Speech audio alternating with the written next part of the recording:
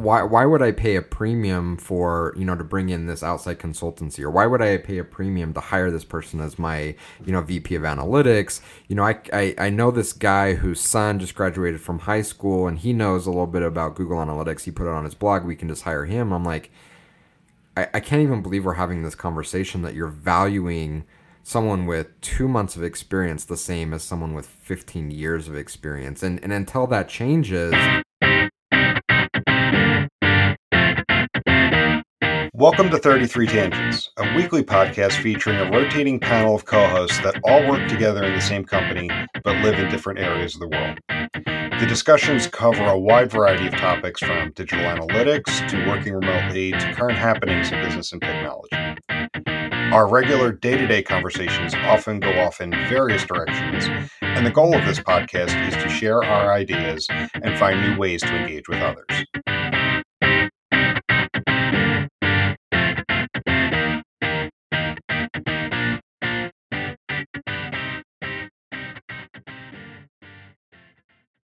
And I want to give you props for helping me adjust my mic. I went back and listened to a couple of the most recent episodes compared to a few episodes back. This positioning is so much nicer. It's warm. It's clear. Yeah, it's just sometimes you got to just play with it and figure it out. Yeah. And it wasn't until I actually looked on the Blue website where I didn't realize it either until that point, where it's like you got to talk to it this way. If you try talking into the top, it just doesn't pick it up the way the mic works. Yeah. And we're not professional audio engineers. We're just kind of winging it. We're getting there. People listen. I'm seriously looking forward to the day where you get that mixing board. So Evan, when he was on showing us some of his gear, he's got a little mixing board and a little stuff. Like we've got to at least get to that level. That was awesome. I don't know why we need it, but I'll find a reason. I'll find a reason for us to get to maybe we can do live sound effects, and you can be like the radio DJ guy, and you have a bunch of stuff stored up on your board, and someone says something funny, you hit like the cymbal crash, and I don't know. Yeah, because I think, do I have stuff in here? No, I don't. I have little video clips. I don't have audio clips. So yeah, maybe we get to that point. That would be next level. Speaking of that, my son called me at 11 o'clock last night. I was like asleep, and I'm like, well, what do you need? He's like, what's the thing we can put on my computer so I can be a YouTuber? I need to edit my videos. I'm like, you have iMovie on your laptop. He's like, I know, but the sound clips suck on it. And I'm like, what are you talking about? He's like, they're not good enough for the YouTube quality videos I'm trying to create. So, well, I have a membership to, I think, Audio Blocks that has a ton of royalty-free sound. Okay. So I turn him loose on that. Yeah. I mean, like, depending on what he's recording, you just got to start somewhere. That's what I told him. I said, I have not seen you post one YouTube video. So why don't you go create some videos, get more comfortable with iMovie. iMovie has a ton of built-in audio clips you can use. When you've reached the limit of the cool factor you can do with that, then let's talk. But at least get one video published before you start complaining. I mean, right now I'm using iMovie for this. Yeah. And eventually I'll probably outgrow that, but you can do a lot with iMovie. There's a lot of power there. I create the audio file in GarageBand, and I create the video file in iMovie, and it gets me everything I need. And it's, like him talking like that kind of reminds me when we first started talking about this podcast 3 years ago. Has it been 3 years? Well, we stared talking about it 3 years ago. It was 2.5 years ago that we actually started publishing. Yeah. And, we at one point, like early on, kind of fell into that paralysis state of waiting for everything to be perfect. That, we just had the perfect flow, that we had the perfect audio clips, that we had the perfect sound. I mean, it wasn't until we just kind of said, like, let's just buy a couple mics so we have decent audio sound, and they're actually really good microphones. Yeah. And then we just go from there, and we've just been slowly evolving as we go, and there's just been a steady uptick in improvement. Yeah, it's good stuff, and I've probably shared it on a previous episode before, although it's worth resharing, or maybe I haven't shared it before, but the visual that I always have in my head and remind myself of, and it's so amazing that Omniture did this, is there was a hallway at the original Omniture headquarters in Utah that had a framed printout of the Omniture.com homepage over the years. Oh, I think you mentioned that to me. It is such a cool visual to go back and look at, like, how janky those first couple ones and almost embarrassing they were. But it's like, that's how everything starts. And we have this recency bias where we remember these, like, last minute things. I got to kill my notifications here. But we have this recency bias where we only remember the last couple things. Like, it's always been this clean and crisp and good. It's like, no, everything starts out a little, like, embarrassing and janky, and you're just, not proud of it, but you get started and you evolve. So, well, I mean, that's why so many people have ideas for products and they never come to market, because they have this vision of this perfect product that they want, and it's going to take you multiple revisions to get there. Yeah. And chances are, even like the perfect version, the imperfect version that you put out. And I don't mean, when I say imperfect, I don't mean flawed. I don't mean buggy. When I say imperfect, it's not meeting what your vision is of it. But even one that isn't perfect per your vision, people are still going to buy. Yeah. And then that gives you a chance to really start building towards something. Yep. Agreed. I know I'm sure there's some saying out there in startup land about if you're not embarrassed of your first offering, you're not going to market fast enough or something like that. Is that an actual saying, or I'm sure? No, I think there is something like that out there. I don't know who coined that, but I vaguely remember something. Well, there is another one. It's shipped is better than perfect. Yeah. Yep. And people confuse that with, shipped. When you make that comparison of shipped versus perfect, you're talking half-assed versus something that's functional. No, shipped is something that's functional. It's something that works. It's just not your vision of perfect, because you'll never attain perfection. You're just going to keep working on it, and it's actually never going to get out the door. Yeah, no, it's true, and I think it's something that we all struggle with to varying degrees. And I may have talked about it before, but I sat in on a keynote at one of the Adobe Summit sessions in Salt Lake. This was many, many years ago.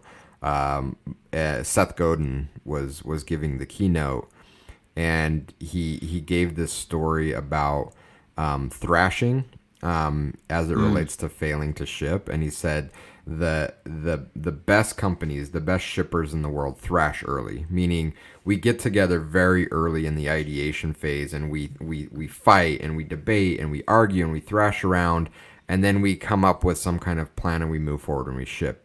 He said, but people's natural instinct is this reptilian brain where the closer we get to shipping, the more fear we have of shipping. And so we start thrashing around and we never ship. And I think a lot of that is that inborn perfectionism that a lot of us have, that we get so close to shipping and then we start thrashing and say, well, it's not quite perfect. There could be a little better. We can knock some of the rough edges off. So to your point, it's not about putting half-assed stuff out there. It's not putting low quality stuff out there. We've got it to a really, really good state, and we're still not good with it. When we start to have that argument with ourselves, it's a key there. It's a moment that we need to remind ourselves now's the time to ship, and we can always put another version of that out in the future. Yeah.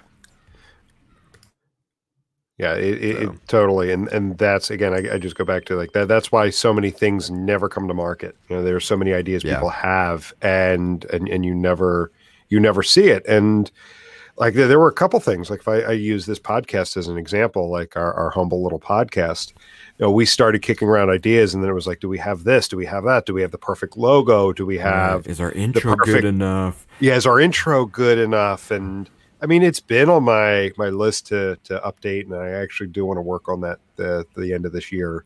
Is for the beginning of next year, actually introduce a new intro. But we didn't have video. We had a very basic intro. We didn't even have a logo at the time. And if we waited for all of those things to fall into place, we would have never have gotten it out the door. Yeah. Yeah. And then the other thing I had to get over was just the sound of my own voice. I hate the sound of my own voice. But So, now you like it, right? Because you've I've gotten listened used to to it it. so much when you're editing. Yeah. I've gotten used to it. I mean, what I pick out is the little things, like my little filler words. Yeah. And once I fix one filler word, I end up replacing it with something else. We all do that. My biggest one, I think, right now is right. Right? Oh, don't say that. It sounds so bad. Right?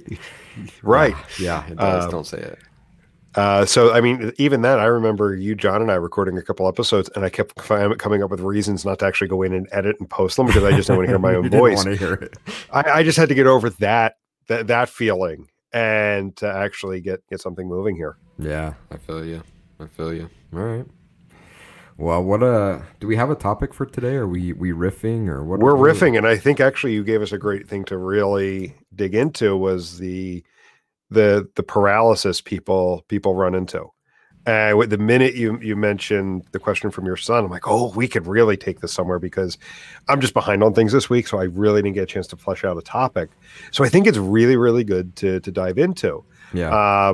Because the last episode that we recorded, Hila and I, we started talking toward the end about experience in analytics, and we're definitely going to have a full follow-up with that. Our friend Stephen Marshall reached out to us, and he gave us a bit of an idea, and I'm going to spend some time talking with him about it, kind of flip the script and have him interview us and a few others talking about experience. What do you look for in experienced people, and what do you see when you see someone who doesn't have experience yet but has the potential to become that really seasoned professional once they've had time?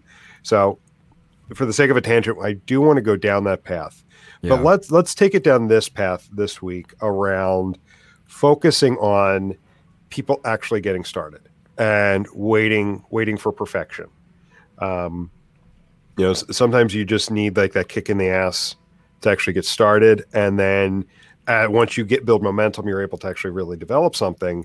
And we talked about this a long time ago with success stories, for example. Mm-hmm. Whenever you see stories around highly successful people, it's always at a point where they had an idea, skip 4 years, and then they're highly successful. They've opened up their 10th store, or they've started their second brand, or they've got a major distribution deal with a Target or a Walmart.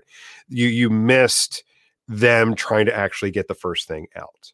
Yeah. You see that so many times. I mean, like there are people who I think are canonized into like business sainthood, that they could, that they just had this idea and it just took off.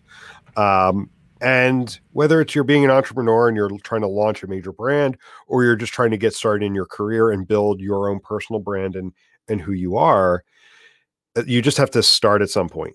And where a lot of people get paralyzed is waiting for that unicorn of a moment to actually kick something off. Yeah. You're right, and I think there's a lot of different directions, and I have lots of different thoughts. But one thing that came to mind with that last piece of it is I was talking with a friend of mine earlier this week, and the conversation was about building a company, and we talked about building 33 Sticks, and we talked about the process, and he said, how did you get started? Can we talk about investment in sales and marketing and how you made that work? And I'm like, honestly, we're 8 years in, and we still really don't have a formal sales and marketing strategy. We surely don't have a sales and marketing budget. We don't have full-time sales and marketing people. We kind of all do it on our own. And he said, well, how did you get started? And I said, well, I think each of us individually have spent a long time building our personal brands that has then translated into business for the company. And I think for me, there was a very poignant moment. I want to say it was somewhere around the 2007, 2008 timeframe. And it was over the Christmas holiday break. I was working at Spark Networks running analytics and optimization. And I had become kind of disillusioned. I was frustrated with the industry. I was frustrated with everyone I knew on social. All they did was talk about analytics. I was just bored, and I'm like, I don't want to do this anymore. I was at the prefaces. I was at the edge. I was at the precipice. I was at the point where I just wanted to walk away and do something completely different. I wanted to reinvent myself and what I wanted to do. And I don't know what hit me, but something struck me. I was actually doodling, and I wish I could find the drawing somewhere. I may have a digital copy of it, but I was doodling a pickup truck that had some boxes in the back of it. And for some reason, I started labeling the boxes with analytics terms. And it ended up becoming the logo of a site I had called emptymind.org many years ago, where I started talking about analytics. And I remember that blog. Do you? And something, Randy introduced me to it. Awesome. Like good 10 years ago. Yeah, I mean it was around that time frame, and something just clicked and said, I'm going to double down and do this. And it's weird to think about now that I was so close to walking away from the industry, that I was so fed up with it. But I said, you know what? I'm going to double down and do it. And that's when I really started to invest heavily in building a personal brand and putting in the work and getting, my name out there. And fast forward, again, this friend of mine's asked me, how'd you do it? I'm like, well, I made the decision back in 2007 I was going to invest in it, and it's taken me better part of a decade to get there, right? Like it just, damn it, I just said right. It just, for most of us, it just doesn't happen overnight. It's a matter of setting a vision and getting started, and then putting in a tremendous amount of work to get there.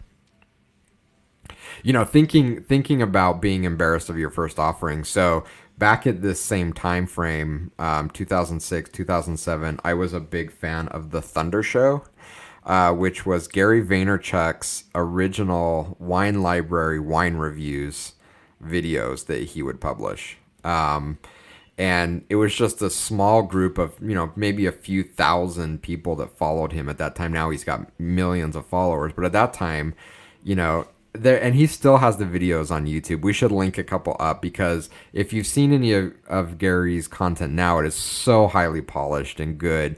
Back in 2006, like, it was grainy and dark, and he was fighting to figure out what his brand was, but he did it. And then people look at him now, he's like, oh, he popped up and he's a success overnight. No, like, he struggled and like tried to make this work for a long time. And that's the path. But unfortunately, for some reason, there's two scenarios that I see happen. One, we sanitize that for some reason. Lots of people sanitize that and don't like to tell that story. They like to tell the story that they have overnight success because for some reason that makes them look better. Or we just don't talk about it.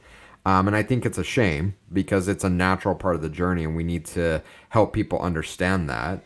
But more recently, it's almost like we've over glorified that front part of the journey, and we're to the point where we're making up how much the struggle was, to a point where it's just not believable, and that's not doing us any kind of favor either. Yeah, and let's talk a bit more about the sanitization, because I see that more often than not with people, and I see it in every facet of life these days. People want to, people seem to want to curate this perfect vision of themselves, this perfect vision of their career. And I'm curious as to why that may be. I can think of a couple reasons. Is it because maybe they feel that people are going to look down on them? A bit of maybe some imposter syndrome there. Could be. I think a big part of it is just what we see. Again, it's the things that are most visible to us are helping shape the way that we react to it. And it's interesting. It's an interesting point you bring up, because last night I found myself kind of bored, just like laying around on the couch, and I pulled up Instagram and I pulled up the search feature, like things that they're recommending that I might like, and I start scrolling through it, and I'm like, none of this is real life. Like, all of this stuff is staged. In fact, there's some websites out there that are really fascinating that have deconstructed a lot of these like influencer posts to show how they're like staging them with angles and stuff to Oh, like you gotta send that to me. not to be totally unrealistic about what they're doing, but it's what we see. So whether it's the Instagram influence of these people of like, oh, this is the perfect lifestyle, or I don't know about you, but on Facebook I've been being force fed these ads of people that run agencies, and they're like promoting this image that they just have everything going for them, and it just, I made this decision, like I was broke and one day I decided to do my own thing, and now I have like 20 sports cars behind me in my mansion in Malibu, and people buy into that and we believe it, and a lot of times it's not true. Whether it's that case, there's a lot of people on YouTube, and I don't want to call out the 20 somethings, but they tend to be the biggest culprits of this, that go out and rent houses and rent cars and then make promotional videos for their business, and like from their house or from their car showing off how successful they are, but it's just a day rental or something. It's an Airbnb and it's not even theirs, but they're promoting this image, and it's very dangerous. It's very harmful. I think the dude from Tiger King, the dude I was in about Vegas, to bring him right? up, Jeff Lowe.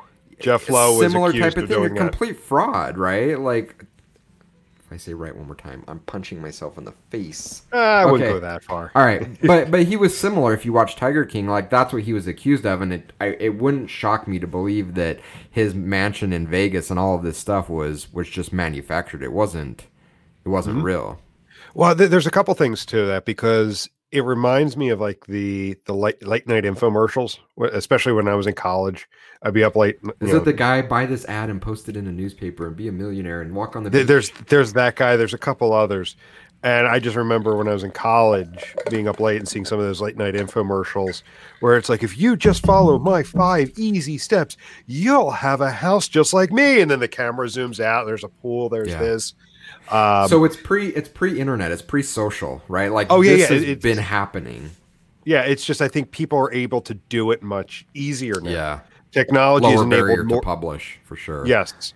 It's much easier to get that out. So people have always done that. And I think it's the people who fall for that want the easy button. They want a quick way to get somewhere. And I think that goes back to where we started the conversation. There's no quick way to get there. You're not going to have a YouTube channel with highly polished content with thousands of subscribers right off the bat. You just have to start somewhere. You have to walk the path. Yeah, you've got to go there, and because the stuff how you get that polished content, you don't get there. It just doesn't magically appear. It's just that's part of the learning. It is, and people want it so badly though, but they don't want to do the work, and it's hard, and that I think goes to this day. I mean, I think the spam is down a lot, but at one point in time, I think I have followers and people I know that bought their followers and bought likes, and that people are so desperate to get it overnight that they'll manufacture it. It's fake. Yeah. And I was about to say something. I just lost it. What were you were saying? Oh, here's what it is, because I think of this all the time. Like when I hear people say like, oh, if I had to do that over again, I wouldn't do it. Well, then you wouldn't. There's a paradox there, because if you wouldn't repeat certain things you've done in your life, you wouldn't be there. Now, I mean, granted, that's a very broad thing, and we are getting way off topic with career, but you got to think of it that way, right? You don't know until you know. You don't know until you learn, until you make mistakes along the way, what's going to work, what isn't going to work. So it drives me nuts when I do hear people say like, well, if I had to do that all over again, I wouldn't do that. Well, then you wouldn't be here knowing what you know and knowing that doing that is a big mistake. Yeah, for sure. And, I don't know how we fix it. I don't know how we unwind it. And maybe there are a few outliers that are just natural born genius prodigies that just show up and it's easy and it works. But for the 99.999% of the rest of us to get to where we want to be, we have to put in the work. And it is incredibly difficult. Just speaking of this podcast, right? Like getting it going and the momentum was incredibly hard. You remember, I can't, it was probably a couple of years ago we were talking about this in some of our internal company meetings, and I used the analogy of the strongman competition where they pull the plane or they pull the locomotive down the Or the track bus or something like and that. the Yeah. bus, right? And those first few inches where they're literally digging their nails into the pavement to get it to just move a millimeter is so incredibly difficult. But then all of a sudden they get that momentum and then it starts moving on their own. Most of us don't get past the digging our nails in because it's hard, it hurts. And Yeah. we have to know this by suffering through that momentum is going to make it easier, but that's the only way through. Yeah. So. Yeah, I don't know how we fix it. It's unfortunately rampant, and it's across everything. When I was looking for a home and ended up purchasing the home I'm living in now, this was 4 or 5 years ago. Looked at several homes, and they all fit a similar model. And one very particular, it was this beautiful home, kind of up on the hillside, overlooked the valley, brand new. Well, I was a couple years old, but I walked into it. And I asked the real estate agent, I said, this is the third home we've looked at that's kind of in this state. I feel kind of weird being in here. Are they moving out? Like, it looks like they're in transition because there was like a couple appliances on the counter. There were a few clothes in the bedroom. There was a mattress on the floor in the master bedroom. I'm like, this just feels weird to me.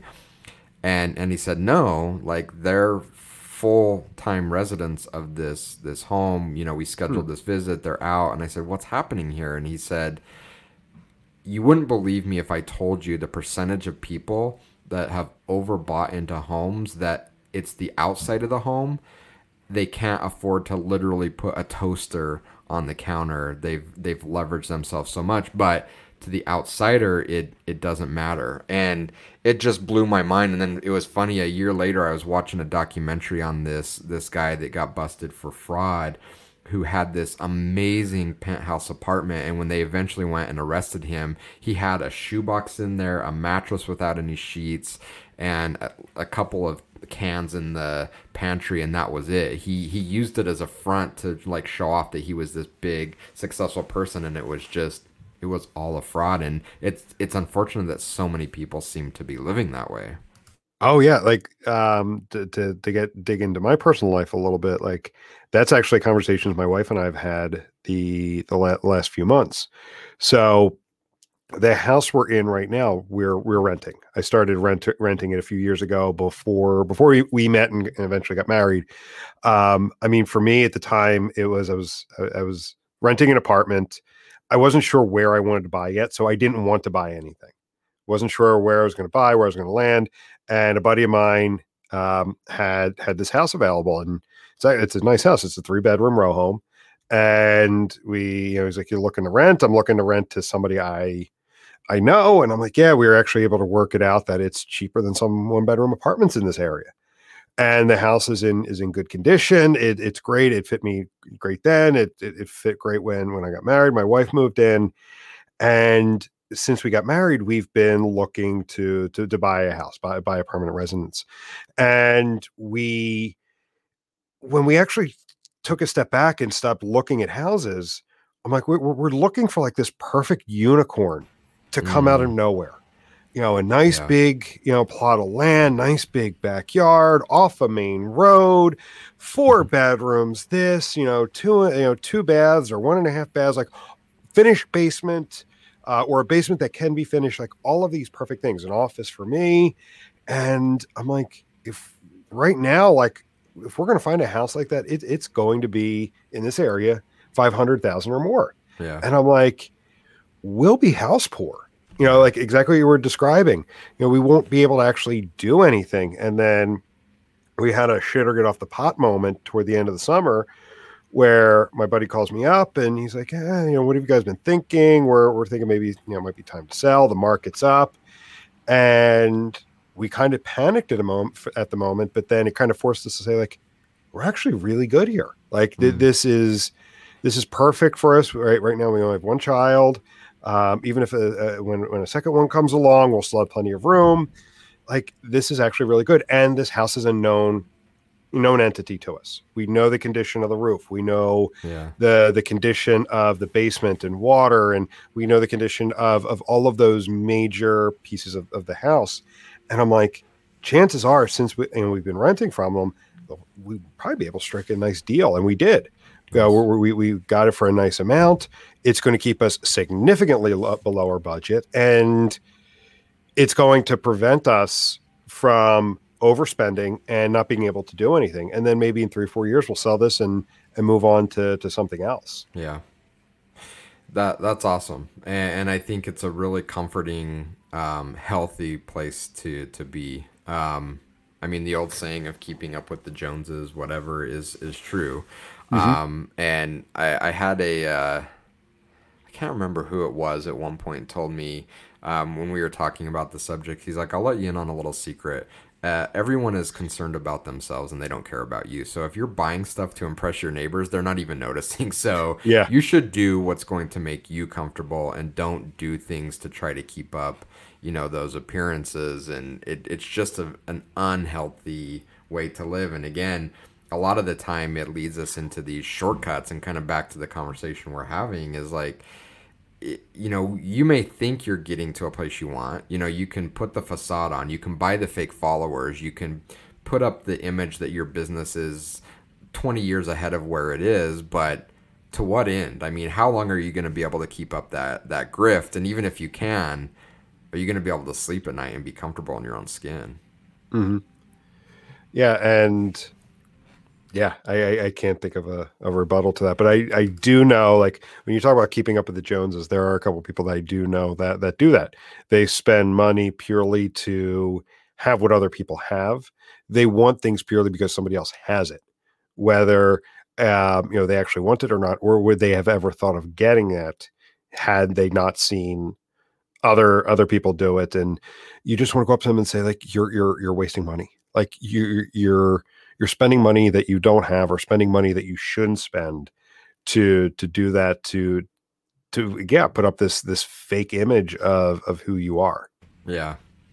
Yeah, and I think that's a good way to kind of bring it back to the conversation as far as how we kick this off, around it's a process. For very few of us is it an overnight success, and it's a conversation that we've probably all had with ourselves, and maybe we've had with friends and family members. I remember a conversation with a friend who was frustrated at his current housing situation. He's like, but my parents have like this house and it's so amazing, and I just want that. And I'm like, you do realize that they probably spent 30 or 40 years working to get to the point that you've spent 5 years working. Like, it's not realistic. I mean, that's great, and I get it. And again, like, that leads us to this point of, are we going to put in the hard work to get there, or are we going to try to fake it so we feel better about being there? And I think, again, a lot of people struggle with that in their personal lives as far as what they want and proper expectations. I think a lot of us struggle with that in careers and things that we're building, whether it's a career or the podcast or whatever. We all want that overnight success, but it's not there. It's not in the cards. Yeah, I mean, I think we've all worked with that person that is maybe 1 or 2 years into their career, and they dream of being in management. So they do everything they can to bypass things as an individual contributor, as just gaining experience, rushing into management. So when they get in there, before they know it, they're overwhelmed. Maybe not initially, but they become overwhelmed with the role because they bypassed all of those learnings that you would need as an individual contributor, and learning your own style working and your own management style. I think you've put it best where you've talked about, like, you've made, before you started this company, you made a list of, if I'm going to start a company, these are the things I'm going to do and not do because of my experience as an employee. Yeah. Yeah, and I think as employers, we need to do a better job of helping frame that arc of what it looks like, and we need to help employees not buy into the hype, because I think employers are are buying into that. Look at all the made up titles around to make people feel like they're Yeah. in a position they're not, kind of helping buy into that. Well, if you don't give me my title, I'm leaving. Okay, I'll make up this made up title for you that doesn't mean anything and isn't representative of what you're doing. And it's just this really cyclical process that is unhealthy. If you look at other trades, I think it may be slightly different. At one point in time, whether you're an electrician or a plumber or a chef, there's like this known path where you study under a master and you're apprentice and you get better, and it's kind of assumed that this is the path I'm going down. Unfortunately, in business, we don't seem to have something in place where it's like that, and everyone's goal is how can I, step on top of the person and push them underwater so I can get ahead faster and get to where I want to be. It's very unhealthy, and probably leads to a lot of the unhealthy cultures that we see in a lot of companies, especially big companies. Totally. So like my brother and several of my friends are all tradesmen. So they, after high school, I think a couple of them went to college for a couple of years and decided that wasn't for them, and they got involved in the trade. So they went through an apprenticeship, and like a 5-year apprenticeship is the minimum for most of those trades. And the whole point is you know your role. You're here to learn. There's a school there's a school factor to it, but then there's also the work factor to it. So you don't have people trying to bypass it. Like there's no way you can bypass that stage of your career. And it's where you're working alongside like the senior level people, the master level people who are teaching you that. And I've mentioned it multiple times. I think that's the one thing the business world is lacking, is you don't have that kind of senior level or master level relationship with someone who's coming in at an apprentice level. It's because everyone wants everything now, right? Yeah. Maybe there's no apprentices to even stick around because they're not interested in that path. I want to go from graduating school to 3 months later, I want to be a senior vice president at a Fortune 500 company. Yeah. Well, and it goes both ways. You're right. Like there's the short-term needs and desires on both sides. I need you to come in and do this job today. I don't care where you're going to be at in 3 years. I need you to do this job for me today. And you're right. And then on the other side, it's, well, I want that senior level role in 4 years, which is also unrealistic. If I'm not in some kind of director role by the time I'm 30, that's not good enough for me. Yep. Yeah. And I don't know how I'm looking up a tweet. I don't know how we fix that. But it's definitely not healthy for the individual. It's definitely not healthy for the companies. We need to talk to Steven. I'm going to put this as another conversation with Steven. Hold on. Because since he's in higher education, because I know he does a lot of work and has had a lot of success getting people, started in their career, and then they've kind of had a good path. Talk to Steven. Yeah. Out. He would be awesome. And I love the idea of having him as the moderator, the interviewer. Yeah. But like one of the things is do we put, do we take our relationship with Steven, work with him on that relationship to maybe see in our space alone, and I'm just spitballing at the moment. Mm-hmm. Do we kind of push, our industry to kind of work this way, helping those that are up and coming on what it takes to become a principal level implementer, a principal level analyst. Yeah. Just because what EVARs are and props are or dimensions in Google Analytics doesn't mean you're a principal level implementer. Yeah. Go ahead, sorry. I was going to say, it takes a lot of stub toes and takes a lot of work to do.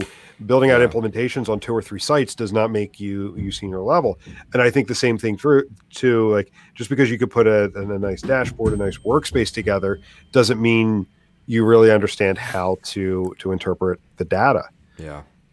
Yeah, I mean, we can, but I think it's a monumental mental shift to get there, and we have to get out of this. And the tweet I was looking for, I can't find it, but someone asked, "Why is this happening?" I'm like, because we suffer from short-termism. Like Hmm. everything we're trying to get now, this quarter. This is all we're interested in, and in order to get to a point like you're talking about, it's going to be a massive mental shift from both companies and individuals, that the long game is where we really want to be, because we can say, look, let's invest in truly making you the top of your trade. But if there's no value in that, then why am I ever going to invest the time in doing it? And I think it needs to start with companies valuing that true expertise considerably more than they are today. You know, in my position, I'm fortunate enough to talk with a lot of different companies, and I get see a lot of different insights and cultures. And one of the things, especially in analytics, I see is that they don't value that experience. They don't value the person that's been around for 15 years the way they should. And I often hear it like, well, why? Is he jumping off the bed again? I don't know what he's doing. Why would I pay a premium for, to bring in this outside consultancy, or why would I pay a premium to hire this person as my, VP of analytics? I know this guy whose son just graduated from high school, and he knows a little bit about Google Analytics. He put it on his blog. We can just hire him. I'm like, I can't even believe we're having this conversation, that you're valuing someone with 2 months of experience the same as someone with 15 years of experience. And until that changes, the individual, what motivation does the individual have to go through a grueling path of truly becoming a master if that's not being valued? The only thing they could be doing it for is self, which I think is the ultimate motivator. Screw everybody else. I'm going to do this because it's the right thing for me, and I'm going to be my own motivation. But I think most people, I think they'll find it very discouraging to put in the tremendous amount of work and be faced with an environment that really isn't valuing the work that they've put in to become a true master of their craft. I think about it a lot. If there's a lot of parallels to Jiro Loves Sushi, and that apprentice program that he's put in place. But unless you're a top end eater that really understands sushi, are you really going to understand the grueling kind of process he puts his staff through to put together a top quality piece of sushi? Most people are like, oh, this tastes similar to the 99-cent sushi I had down at Denny's that they had it on, right? And that's the unfortunate thing, is that if the masses are comparing those two things, it would be very disheartening. And I think for a true master, that means that a lot of times that motivation has to come internally, because a lot of times the broader market isn't going to value the work that you put in to become a true master. So here's my follow-up question to you. Have we as an industry allowed what we do to become commoditized by, how do I want to say it without offending anybody? You can offend people. It's okay. There are people out there in the space, they will take, like the low ball offers. They'll take any work just to get work. No matter what it is. So have we as a group, with just, anybody taking any work that comes down the pike, allowed our efforts to become commoditized? 100% yes. And ultimately that's dangerous for everybody in the game. It's a race to the bottom, right? If that's our path, we're going to compete on pricing, and we're going to, in order to make that work, we're going to hire cheaper and cheaper talent, less qualified talent. We're going to do it quicker, less quality, because we're competing on something that someone else is willing to do cheaper, faster, whatever. And it's a losing proposition for everyone involved. I think on the upside for the brand that we're building, it's been a great motivator and push to say, we have to do something completely different in order to separate ourselves from that. I am nowhere near where I want the brand to be, but I think about it every day, that we have to be deliberate in elevating our brand to something elite, because if not, we're going to be lumped into the conversation with everyone else saying, yeah, I can do this. In fact, I was talking to Jen this morning. We were having a conversation about doing an implementation for a client, and some of the companies that I'm talking to having misaligned expectations, particularly around timing, not so much budget, but timing, where I'll go in and she's like, you really need to push these timelines out. It's hard for me to do my best work in X number of months. I'm like, I know, I get it. I'm talking to these companies and they're saying, well, why does it take you 3 months to do this? I'm like, 3 months is fast to do what you're asking for really, really good. And they're like, yeah, but I talked to such and such agency and they said they could spin up this same scope in 8 days. And I'm like, okay, go buy that. Come back and talk to me when it's a complete dumpster fire. I'm going to charge you more because we're going to have to fix the crap that they broke.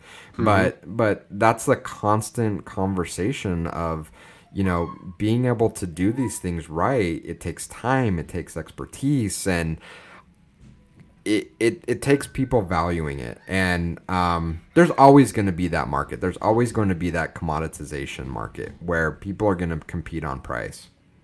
I think if you're interested in the long term, you have to stand for something, and you have to fight for something bigger than that. And in order to do that, kind of going full circle to this conversation, it's incredibly difficult. It's really hard to build a brand around that. But if you're able to do it, you're going to have staying power. And ultimately, I think it's going to be more fulfilling. Yeah. And so to start to wrap things up to that point about, the long term, working toward the long term. I heard this crazy statistic about podcasts. Where like 75 to 80% of podcasts don't get past episode 10. I believe because it. I'm shocked they even get to episode 10. But, because it takes, commitment. It takes regularity, picking a published schedule and keeping to it. Yep. And you're not going to get that instant gratification.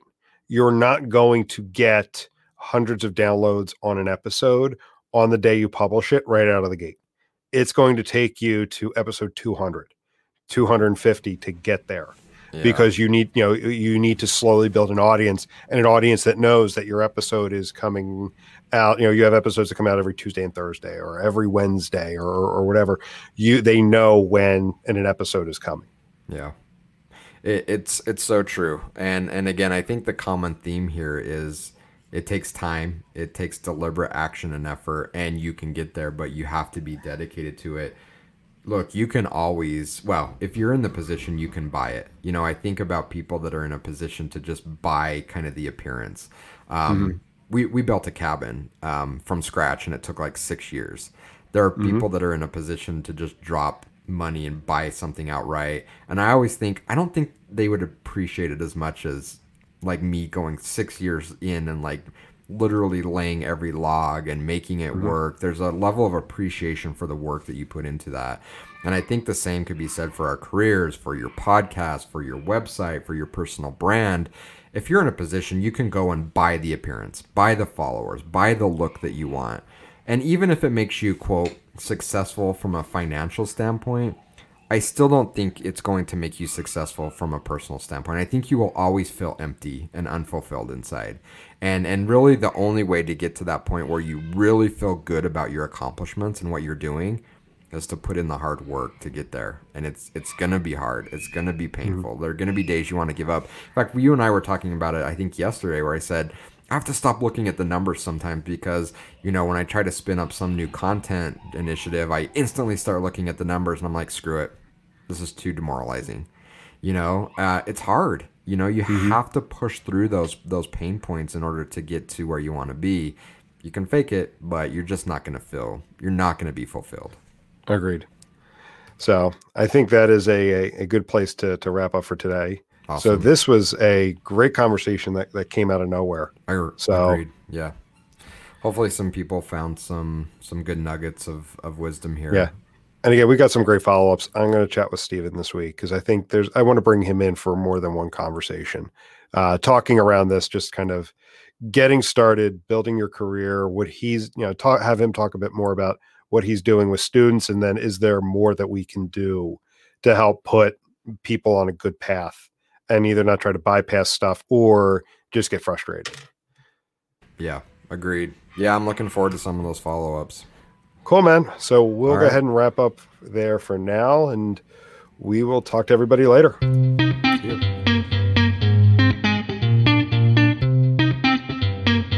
Thank you for listening to this week's episode of 33 Tangents. If you enjoyed what you heard, please rate and review the show on your favorite podcast aggregator so others can find us. If you would like to reach us, you can do so by emailing podcast@33sticks.com or on the web at 33tangents.33sticks.com. 33 Tangents is a production of 33 Sticks, an analytics boutique.